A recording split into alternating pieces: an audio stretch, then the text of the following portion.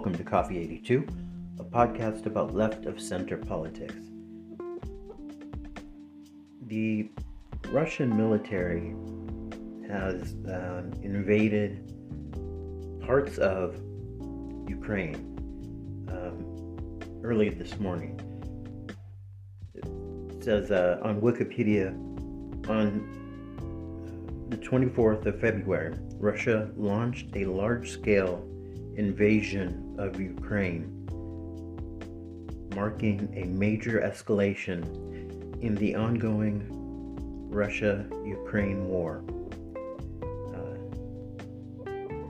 This campaign preceded a prolonged Russian military buildup since early 2021 and demands by Russia to legally prohibit Ukraine from joining NATO, which those talks failed. Going on in recent days prior to the invasion, Russia recognized the self-proclaimed,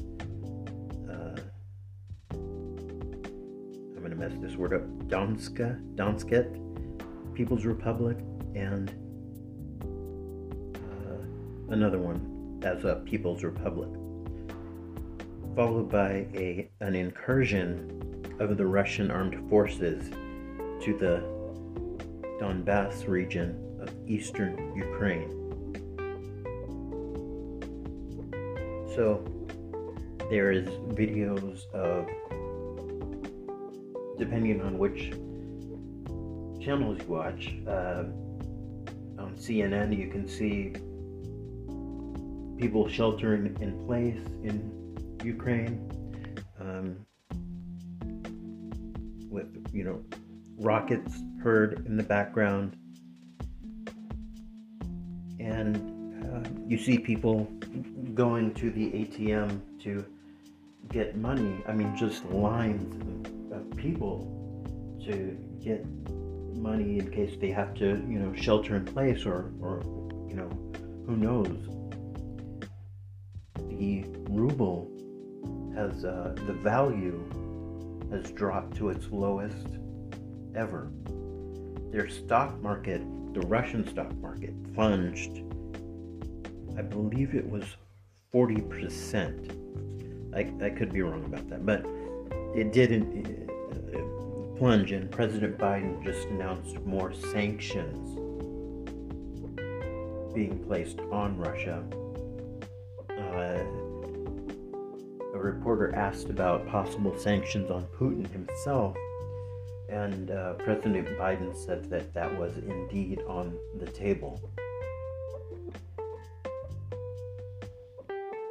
NATO is going to further bolster their air, land, and sea defenses on its eastern flank.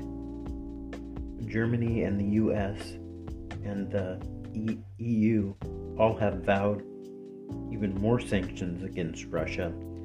EU says it will welcome refugees from Ukraine. So some estimate that upwards of from 1 to 5 million refugees could be displaced because of this war, depending on how deep it goes and to how long it is. Russian President Vladimir Putin's decision to send troops across the border of a sovereign nation threatens Eastern Europe, or threatens European security, especially security of smaller Eastern European states that aren't members of the EU or NATO.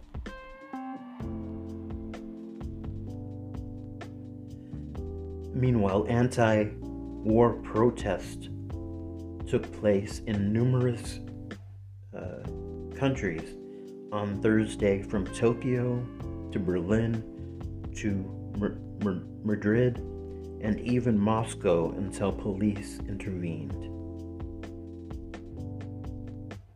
More than 1,000 people have been detained in Russia for anti-war protests.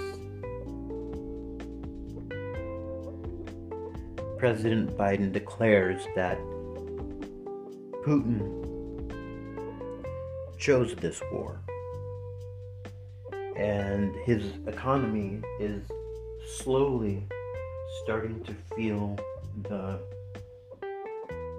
impact of his decision to invade a sovereign nation.